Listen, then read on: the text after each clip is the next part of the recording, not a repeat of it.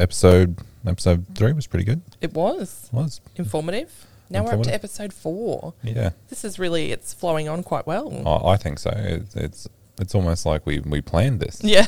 It's a far cry where we came from the pilot, I think. The pilot was a bit crazy, wasn't it? It was. A bit all over the shop. This time I think we're going to move away from practical completion and all that sort of stuff, and we're going to talk about the Queensland Building and Construction Commission. Ooh, the QBCC. Yeah, the QBCC. So why don't we spin up the intro? Yes. And we'll get right into this regulator. Sounds good. Here we are on Toolbox Tuesdays. Hearthstone Legal presents a real talk of the good, the bad, and everything in between. For all things business and construction law, whether it's navigating a dispute, the QBCC, or guidance on a contract, we give you a rundown of some of the do's and the don'ts. These are digestible chats on topics that you might hear in our office of an afternoon. Daunting? Not anymore. Here's law clarified. So the QBCC. Yeah, foreshadowed in that fantastic introduction that we can't stop talking about. The experience that I have of the QBCC, whether it's us as lawyers, whether it's homeowners or whether it's builders, is you either love it or you don't love it. I don't want to use the H word. Oh, you hate it. Not me personally, but I think I think there's a real, you're either in one camp or the other. Yeah, and I think that the difficulty that any sort of government organisation or regulator has is that there's people that run this joint. Yes. They have certain standards and certain expectations that they need to enforce, and the decisions are made administratively, right? And those expectations internally are very different to what external people would expect. Yes, and I think that that's the problem, is that there's a communication issue with how the regulator chooses to communicate and what actually happens in practice. Yes. And that's okay. Yeah. It's not, but also it's not exactly their fault either. You shouldn't need an advanced law degree or a degree in engineering or something like that to actually understand what they do and how they go about their business. But unfortunately, when you're dealing with things that are very technical and very onerous and very extensive, there's going to be some legalese, there's going to be some problems. Yes. So when dealing with the regulator, we always encourage our clients to touch base with us as soon as the QBCC, or if you're a builder, if the QBCC's making inquiries of you, you need to be coming and talking to us early. Even prior to any sort of inspections on the properties that you've been accused of doing some dodgy work on. We encourage that to be as early and as forthright as possible, coming and talking to us.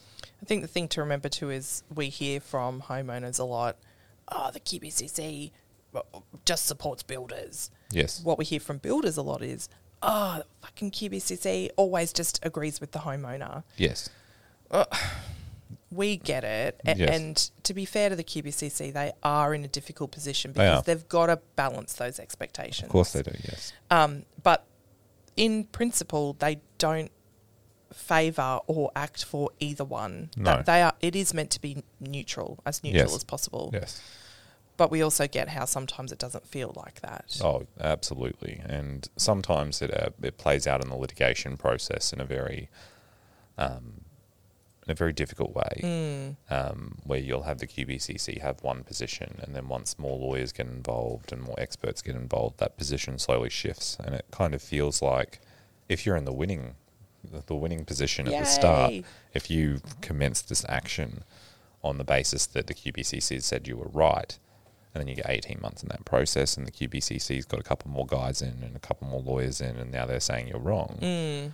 That can feel very, very unfair. It can. But the role of the regulator, above all, is to interpret the relevant acts, so like the Building Act, the BIF Act, all those associated acts, the QPCC Act and the regulations. They're quite voluminous. Like if we printed them all out, they would probably be a small child in height. Yes. And that's not even including the Australian standards. No. To say that they have a lot of shit to deal with is probably an understatement to the exact nature of the work that they do. more so than I would say a lot of the other government departments, including the ones that I've worked for. Yes. Yep. It's difficult. It is difficult.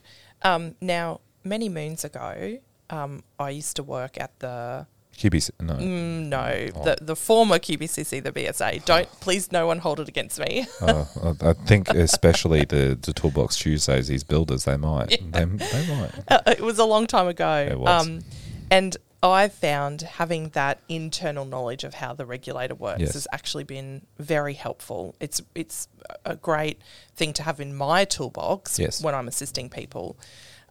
But it's complicated. It is. The QBCC is complicated in terms of what it does and doesn't do, and people's perception of what it does and doesn't do. Yeah, so in terms of... So if I was a builder and I had a complaint about something, I'll use a perhaps a literal example. The owner hasn't paid me a practical completion invoice.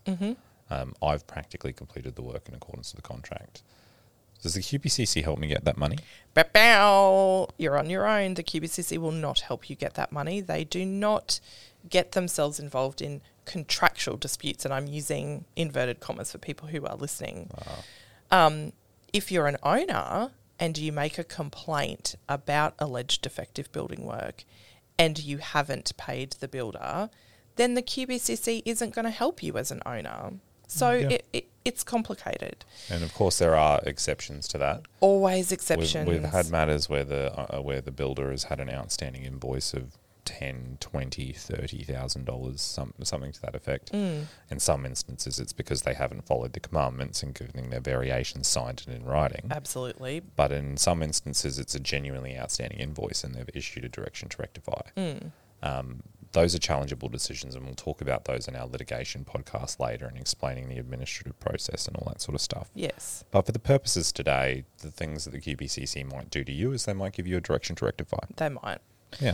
So talking overall, I guess the QBCC has a number of...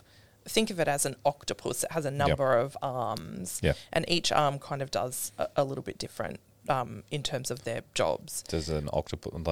What sort of octopus are we talking about here? Like a big octopus. Like a giant squid in the ocean. But a squid is not an octopus. Oh, that's true. Okay, well... Is that going to be your exciting fact for the day? No. Okay, just the biggest octopus you can think of. Okay, cool. It's huge. It's huge. Huge. Just so you know, it's a very large octopus. Very large. Like maybe someone will comment about like a kaiju in Pacific Rim or something like that's that. right, the species. Yeah, I'm just thinking of just massive squid thing. It's terrifying. It's terrifying. So the QBCC regulates licensing. Yes. Licenses builders, holds them to account of a particular standard, requires them to submit financials and be a fit and proper person, a fit and proper company, does the right things, requires them to have contracts in writing and do all sorts of things. You can get in trouble if you are doing building work without a license. Yes. Oh my gosh, big surprise. It's called unlicensed contracting. Yes. Don't do it. Yes. You will get in trouble. So there's the licensing arm. There's also then, I guess, the complaints arm, which is like maybe 4 arms of the octopus. Yeah, a lot of people like to complain. Yeah. Us included. Yeah, sometimes. And that involves complaints about alleged defective building work. Right. Yeah. Sometimes something really shitty happens and your builder goes into liquidation. Yep. And you, as a homeowner, and we'll touch on this in our homeowners series, you need to make a complaint to get that work completed. Yes. As a builder, if you do bad work, if your work isn't up to standard, as you said, Jesse, you can get issued with a direction. That's right. And you must comply with that unless, again, an exception, there is some legitimate reason why. That's right. It's either a vexatious complaint. The owner's sitting there on the property with the shotgun. You ain't getting on my yard. You're not fixing this awning. Exactly. Oh, no, you blah, blah, blah, expletive deleters. There's a whole lot of circumstances. There's a whole reason. And an unpaid invoice is a good one. Yes. Yeah, absolutely. So QBCC can issue directions. They can. Those decisions are challengeable if there is a basis upon which to do so. But if there is a problem with the work, you're obligated to go and fix it as a builder. And sometimes you might need to get your subcontractor involved. Again, let's say Dave, your tiling subcontractor, did a bit of a crappy job laying those tiles. Yeah, he's not the best tiler in southeast Queensland. He's not. He was, having a bad day. Yeah, not a good time. Didn't cut the tiles well. Didn't etch them. Whatever. You're going to have to deal with Dave and get Dave back to sort that out. So there are obligations. The QBCC also, back in the day, used to actually manage the insurance scheme, but now that's been externally sent out. But they have a home warranty scheme where if our builder doesn't do certain things, that work can be either completed or rectified under insurance. Yes. And that's great for the homeowner, not so great for builders, because the QBCC can come and chase you for that money. Yeah, they can chase you personally, can't they? They absolutely can chase you personally. Yeah. So have you heard, do you remember actually, no, I remember talking to you about this, where we had a client who went and put their business into liquidation. Yes, thinking, I'll hide behind my corporate veil. Yeah, their accountant, so they didn't speak to us. They did not. Which is why we say if you're having doubts, come and have a chat. Mm-hmm. They didn't talk to us, right? And they just decided to, I don't want to say Phoenix. That's not what's happened here. They were like, no, we're just going to shut down. We're stopping building. Putting our company into liquidation. Yeah, we're just going to put our company in liquidation. We're just going to get rid of it. We're done with this industry. And then 6 months later, dun, dun, dun, dun. dun, dun, they couldn't recover the $200,000 from the business because the business is in liquidation. But the QBCC is empowered by legislation to chase the builder directly, the director.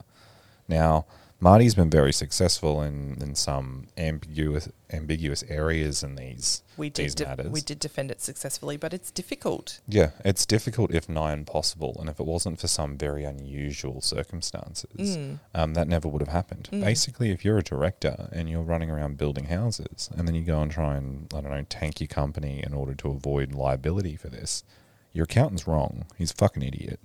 Not a lawyer. Or she. Less likely to be a she giving that sort of cowboy advice in my general experience. That's going to get some comments for sure. Controversial, but come at me. Just don't. Yeah. I don't care. Don't talk to me. Let's just say accountant, gender neutral. Gender all exclusive. Yeah, pick your pronoun. I don't care. So centrally, the issue is that if your accountant's advice is to liquidate and you're a builder, talk to somebody first. Yes, because not only can the QBCC come a knocking on your door for that money personally, but it also impacts your ability to hold a building license for a significant period of time. Yeah, and the QBCC is not going to tell you this. No, you've got to figure it out for yourself. Like it's not like going to school. This is the difficulty that I have with the regulator. And this is probably the furthest I'm going to go in terms of an actual critique on something that somebody can hold against me for the rest of my life. The difficulty that I have is that for you and I to go to university, we go to a university that has an education system that is specifically approved to educate people to certain professional standards. Yes. And then we have to do another postgraduate study at the end of our 4 to 5.5 year degree, which is another 6 to 12 months. So we spend about 6.5 years studying. Doctors do very similar. Most professionals do. That doesn't happen with the regulator because there's no regulator at the end that says, okay, you need to do A through E to achieve what you're set out to achieve. A lot of building work and a lot of the way that building practice is developed is through actually doing it. Yes. They pick up these young subbies at 15, 16 years old, grade 10, grade 11, they're leaving school, pick them up as apprentices, train them, teach them how to do the actual job that they need to do. But it's not formal education in the sense that you don't realise there's external obligations. And my difficulty that I have is that it would be easier if the QBCC adhered to the commandments of building law. At the end of the day, the regulator, in my view, the client is both the builder and the customer. And having worked for the public service, the both of us, you and I know that that's actually correct. Yes. They are the client, they are the customer.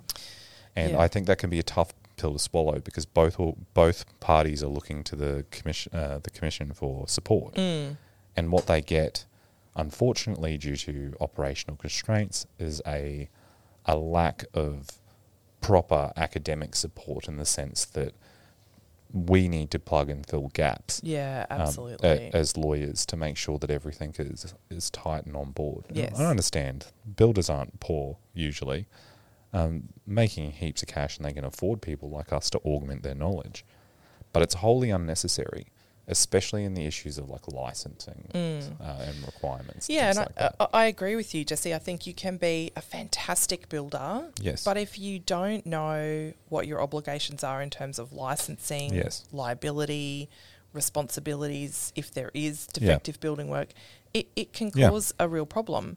And the requirements in the QBCC legislation, and I mean, we're lawyers. I don't even love reading legislation a lot of the time. Yeah. No builder I can imagine, certainly none of the clients that I've been dealing with for the past, 10, 15 years, they don't sit down and read the QBCC Act. And this is the weird thing, is that we as the lawyers, we know what the Act says, but we can't tell you off the top of our head on what basis certain regulations are relevant or not relevant. And like Australian standards, like the Building Code of Australia, that changes and gets updated because all the time. We learn new things, so does the QBCC Act, Yes. and so does its octopus arms of what it can and can't do. You really do need to be aware of that, and hopefully that's what we can help provide some of our listeners is, if you don't know it, have a read of it. Yeah. If you don't understand it, just give us a call. Yeah, but don't expect them to hold your hand through it either. They're not going to hold your hand. They're not going to say, "Hi, mate, congratulations, you're now a qualified builder. Yeah. Let me sit down and explain to you the 25 obligations that you have. And if you don't know those obligations and you contravene them, we're going to fine you." Yeah. Oh, oops. Didn't tell you, but suck it up. Yeah, and there are some things that practically in a building context just don't make sense. So, and of course we're going to talk about the home warranty insurance later, but there are some things that operationally just don't make sense. You can accept a client as a client for a building customer. So for instance, say I want to build you a house. I've got my appropriate license in this circumstance. It's a hypothetical, obviously, but I'm a lawyer, so I need to cover myself there. I'm going to build you a house. I'm going to have you engaged. You're going to engage me. You're going to pay me some money. Fair enough. Cool. We go through the build process. Everything's fine. We're not having any defective work. A couple of years later, something pops up. There's a crack that forms through the house. There's some subsidence issues because the geotech got the report wrong. There's multiple types of dirt in the property, and actually your footings needed to be a little bit better before the house was constructed on it. There are remedies for that. They can inject material underneath the building to pop it up. Sometimes it's a bit more invasive. It depends on the build.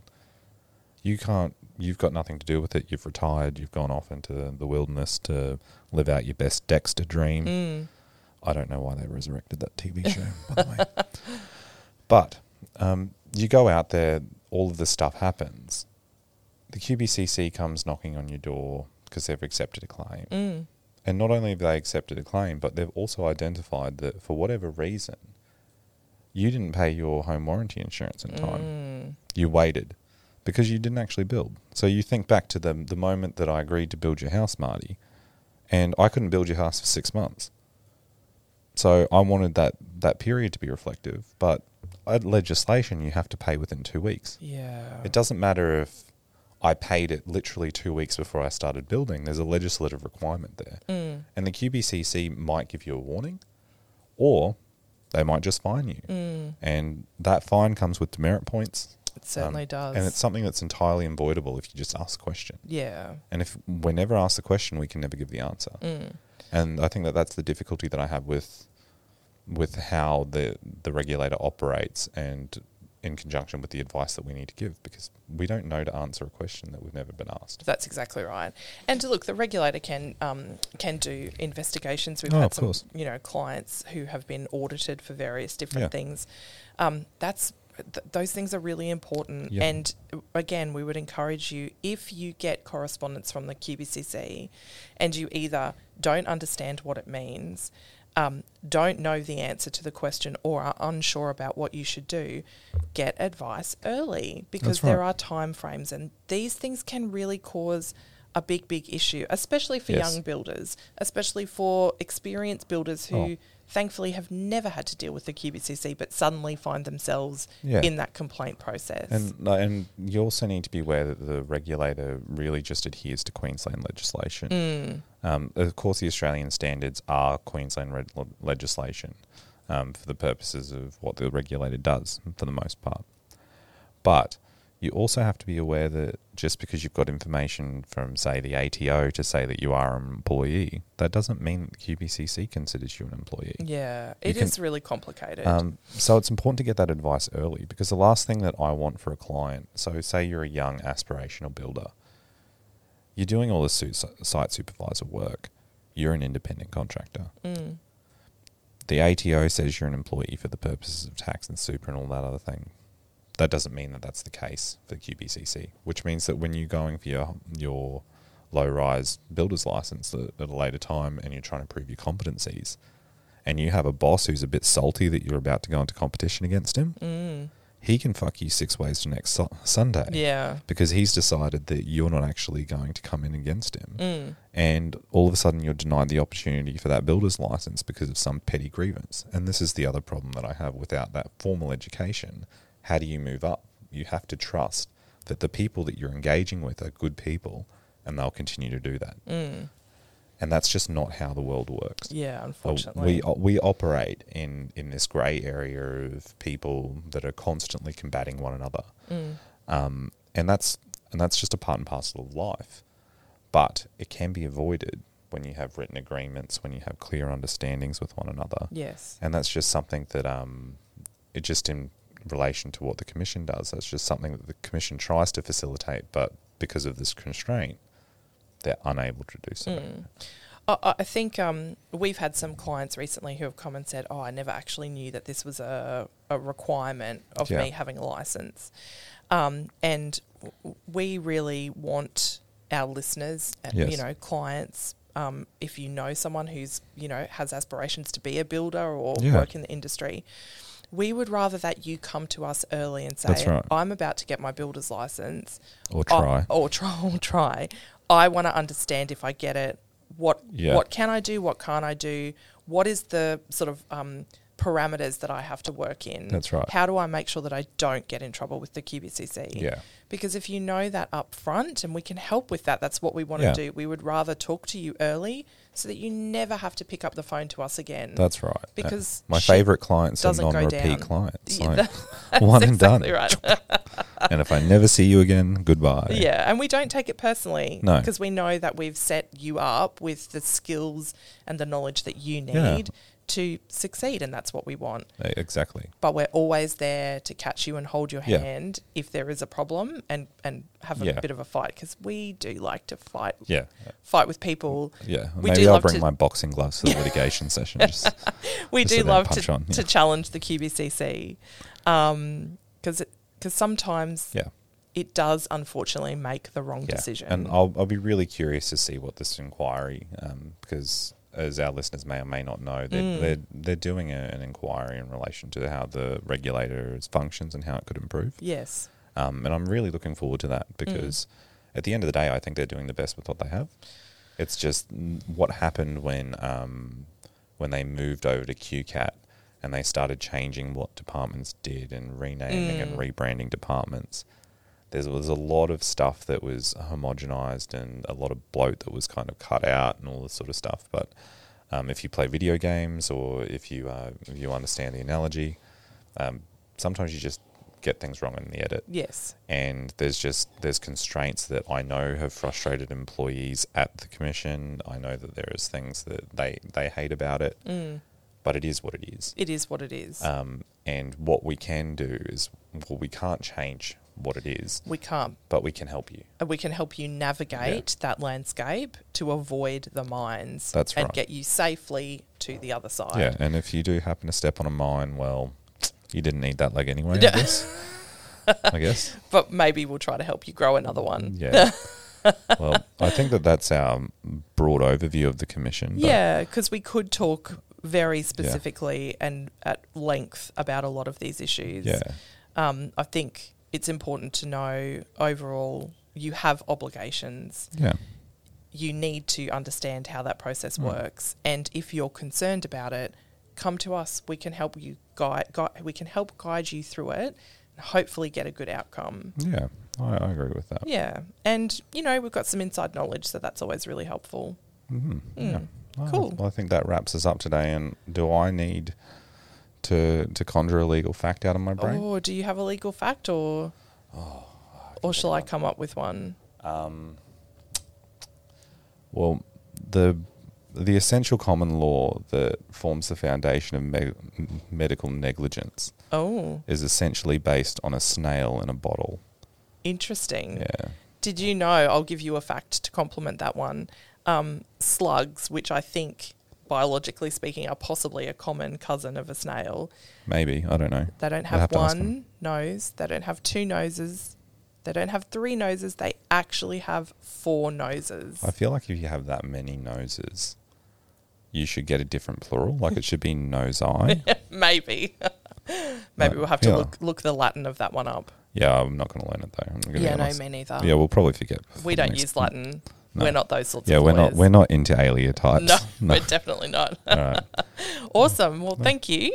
I think that's episode 4 done, and we'll talk to everyone on our next Toolbox Tuesday. Yeah, which will be litigation. And I should have a ring here. Yes. If I don't, my life's not going great. Yeah. So let's prepare our audience for that. Yeah, prepare and get our boxing gloves on and talk about when it all goes to shit and you've got to have the fight. Perfect. Awesome. Right. See you guys next time. See you then.